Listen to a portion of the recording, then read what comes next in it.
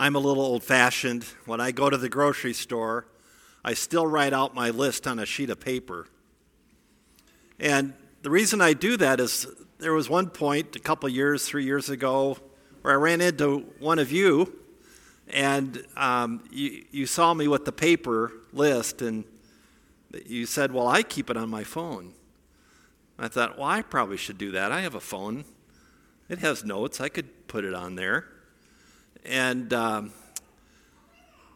I ran into another one of you at the grocery store who also had your list on the phone. And I remember visiting with you, and then you told me that you wished that you had put the list on the paper like I had because your phone had just gone dead.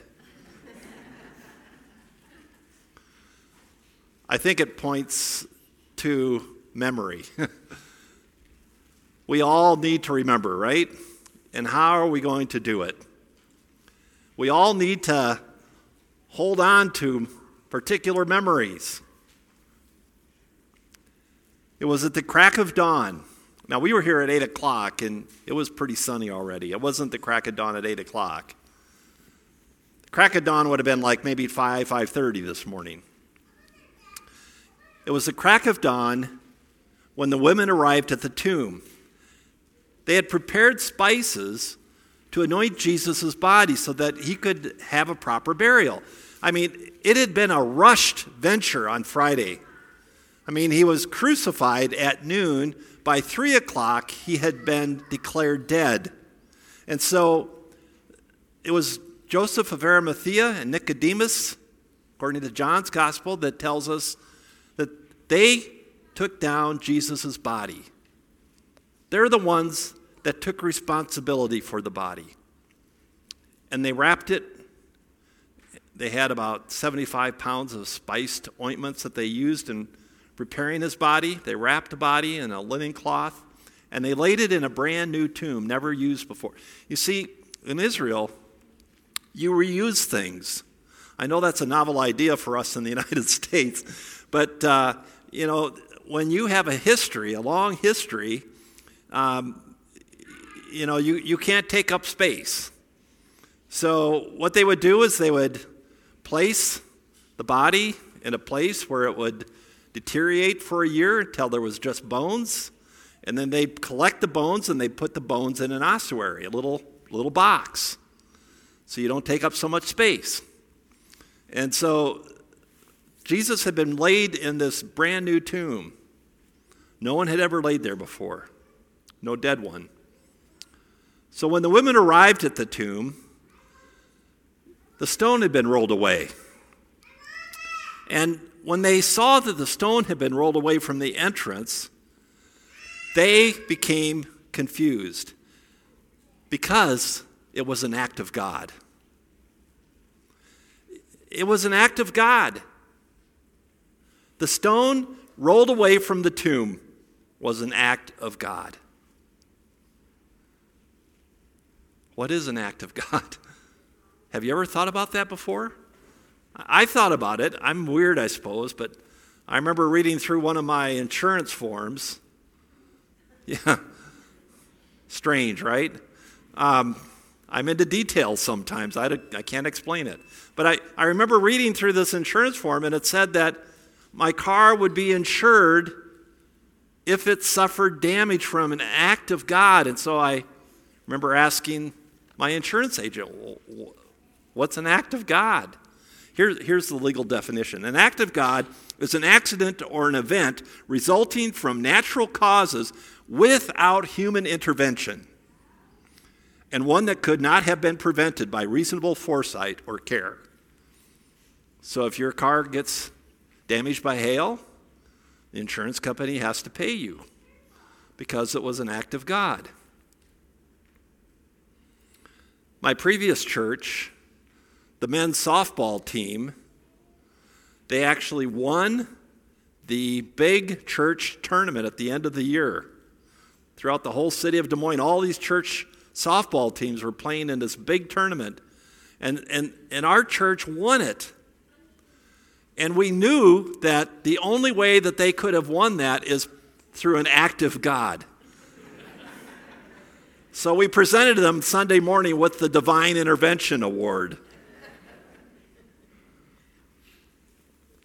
This is an act of God. The tomb is empty.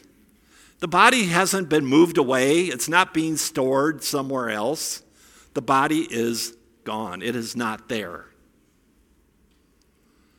It was an act of God that opened the tomb so that the women could go in and see that there was no body. It was an act of God that shifted them away from the darkness of death to see the light of hope, to see the light of faith, to be able to trust in what the words of God had told them. Yet the women were terrified. They were terrified and confused. I think part of their terror came from seeing two angelic messengers, two angelic men, two angels in dazzling white robes who had come to reassure the women, but like many men, misinterpreted their presence and instead terrified them. The women were so terrified they fell to their knees and bowed down to the ground with their faces. Now, if the empty tomb had not been confusing enough, now they are stricken with fear from these two angels who are dressed in white. The other time we see this word used to describe this gleaming types of whiteness is during the transfiguration. Remember when Jesus and his three disciples go up to the mountain and he is transfigured and Moses and Elijah are with him, and it describes Jesus' clothing with the same word, that gleaming light, white, kind of like lightning that comes from heaven. So if the empty tomb was confusing, and if they have been stricken with fear, the angels finally get to the point. They ask the women, "Why do you look for the living among the dead? He is not here. He is risen from the dead." The living do not inhabit tombs. So why are we, like the women, fixated on death? You know, I was introduced to something that many of you already knew about before COVID, and that's called Netflix and streaming. And one of the things that I noticed on these streaming platforms is how many dead people are in shows. I mean, not like they're dead, but they act as dead people. You know, they kind of walk around like, "Oh, here I come after you, I'm dead." I mean, show after show, series after series, The Walking Dead. Why are we so fixated with death? How many times have you gone to Netflix and found a story of resurrection and hope and new life? You see, we love death. We love it because it plays to our fears, to our terrors, to our doubts. But let me proclaim this to you plainly. Jesus was not dead on that Easter morning. And Jesus is not dead today. He is alive. And he has come to promise you the same life that he has. A resurrected life. A life that lives beyond the grave. Then the angels proclaim the good news to the women by reminding them of what Jesus had said. Now that's a novel idea, isn't it? And they do this with one word. And it's, sometimes they like to soften things, in the church. We don't want to be too confrontational. And so it says, remember. Oh, remember that first time we set eyes on each other. That's not the kind of remember that it says. This one's, hey, remember. Remember. Don't you remember what he told you? What did Jesus tell you? Anybody remember? You see, the angels are telling the women that the Son of Man must be betrayed into the hands of sinful men, be crucified, and that he would rise again on the third day.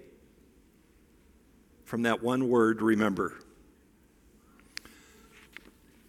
You see, before Jesus' death, he had told his disciples and the women and his followers, he had told them this to them at least 4 times that we have in Luke's gospel. The first time was, remember when Peter, in a proclamation of faith, tells Jesus, you are the Christ, you are the Messiah, you are the Son of the living God. That's in chapter 9. And then later in chapter 9, Jesus teaches this to his disciples again. These are all little sections on discipleship. And this section comes right after the disciples have botched a healing. And we know that they botched the healing because the person's son who wasn't healed comes to Jesus to say, what's with you guys? And so 2 times in chapter 9, verse 22 and verse 44, we hear the story of Jesus' mission, his purpose in life, that he has come to suffer, to die on the cross, to be crucified, and on the third day to be raised again from the dead. Then in chapter 17, we hear a shortened version of it when he is talking about the end of times, the Son of Man returning, and he talks about how his death will come. And then again, we hear about it in chapter 18. This is right after the rich man who has come to Jesus, has been invited by Jesus to be a disciple of his. It's right after this rich man has heard the invitation and rejected it and turned away. And then Jesus teaches his disciples again. His close followers, he teaches again about his purpose. He is the Messiah who has come to suffer, to be crucified, and on the third day to be raised again from the dead. Remember? Well, maybe they remembered. Perhaps they remembered. Maybe they just didn't understand it. Whatever the case, now the angels have heard the good news. The women have heard the good news from the angels. You will not find the living among the dead. You won't find Jesus in a cemetery. He is risen. He is not dead. He is alive. Christ is risen. Well, that was a little half-hearted. Christ is risen. He is risen indeed. Much better. Now I know you're not sleeping. I was a little worried there. I'd put you to sleep. Yeah, not anymore. Thank you, Barbara. We woke you up, didn't we? Now the angels help the women to hear the good news. He is risen. So the women go from confusion to terror or fear to remembering to believing to trusting to faith. That is quite a progression. That is an amazing progression. The proclamation of remembering God's words from the angels makes faith not just possible for these women, but a reality for these women. So how will we remember? How will we have faith? I think this Easter story points us to the fact that faith comes from the hearing of the Word of God, in particular, the words of Jesus' life, suffering, death, and resurrection. Paul writes about it in Romans 10, verse 17, in this way. So faith comes from hearing, that is, hearing the good news about Christ Jesus. And this, friends, is good news. I am so thankful that you are here this morning. I am so grateful, for I want you to hear this good news, because this good news has been given for you. Yes, for you. Jesus is risen from the dead, and now he offers that gift of life for all who hear it, all who believe it.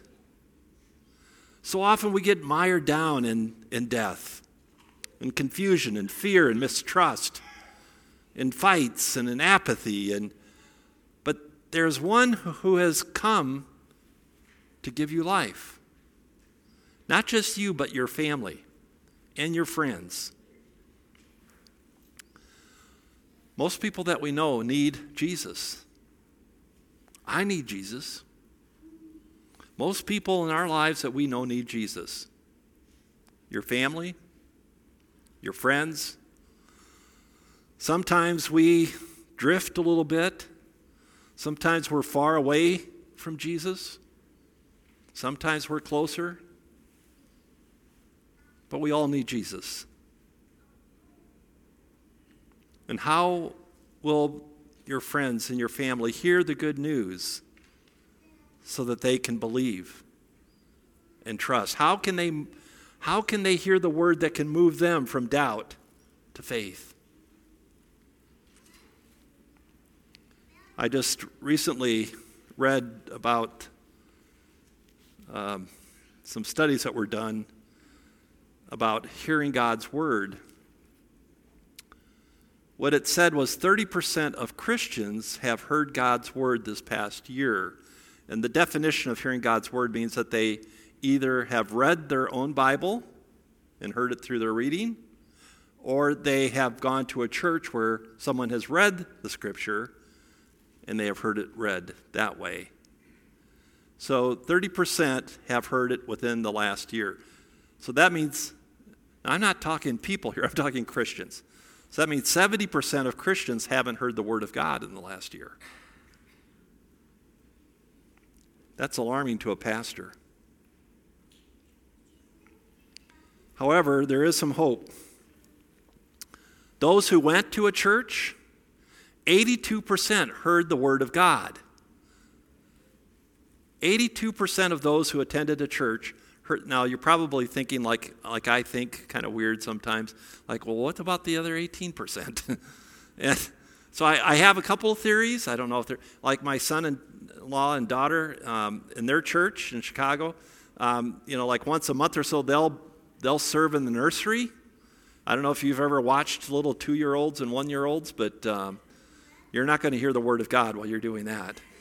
You're living out the word of God, but you're not going to hear it. Or it could be like my internship church. The ushers there, they got everybody in, seated, and then right before the scripture readings and the sermon, these guys, there are about 4 or 5 of them, they would all go out onto the patio, out into the parking lot, and they'd take their coffee and have a smoke and sit out there until after the sermon was done. Then they come back in and collect the offering.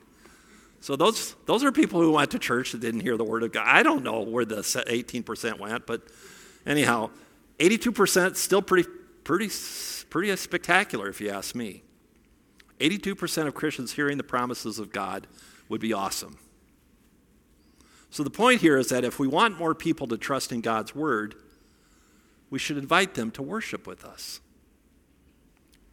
We should encourage them to participate in a church service somewhere. It doesn't have to be this church. It can be any church. Any church where they're preaching the word of God. That is what the women did. Guys, we got to take a good lesson from the women here. That's what they did. They went back to their friends, to their spiritual family, and they shared the good news. They rushed back to tell the disciples and everyone else, it says. However, did you hear what Alex read? The disciples dismissed it. They turned it off. So if you invite a family member or a friend and they don't come to church, don't get depressed, don't get down. Just keep inviting. Just keep asking them. It's up to the Holy Spirit. And remember that not all of the disciples dismissed it. There was one who didn't. Peter jumped up and he ran to the tomb. And as he ran to the tomb, he saw that it was empty. So he returned home again. And it says he returned home wondering what had happened. What had happened? By the time Peter encounters the resurrected Christ later in this resurrection story, he will have faith. And you see, that's what's amazing about Peter, because some people kind of rag on Peter because he made mistakes, he had faults, he had flaws. But Jesus saw something in Peter early on. And it wasn't his strength of character. It was the character of his faith. That's what Jesus saw in Peter. That deep down, beneath everything else, was a profound faith in Jesus as the Messiah. It was his faith. And all because the women were audacious enough, were able to risk their position and to tell the disciples and everyone else what they had seen and what they had heard. They too haven't seen the risen Christ yet, but they've heard his word and they know it's true, and they are just waiting for the day that they will see him face to face. So if you're moved to faith by remembering Jesus' words about his suffering and his death and his resurrection, are you excited about waiting to see Jesus face to face again? I know I am. And if we're excited about that, who do you want to tell? Shall we pray? Gracious God, we thank you for the gift of your Son, Jesus, that he came into our life and into our lives now. And we just thank you, God, that he gave his life for us and that you raised him from the dead so that you could show to us that you are the God of all possibility, that you are the God of promise, that you are the God of faith and hope. Turn us away from our attractions to death and bring us to life. And not just life today, but life everlasting on that day when you call us home.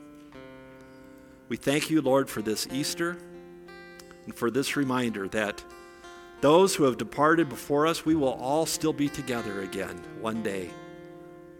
And we look forward to that celebration that will be in your house. In Jesus' name, amen.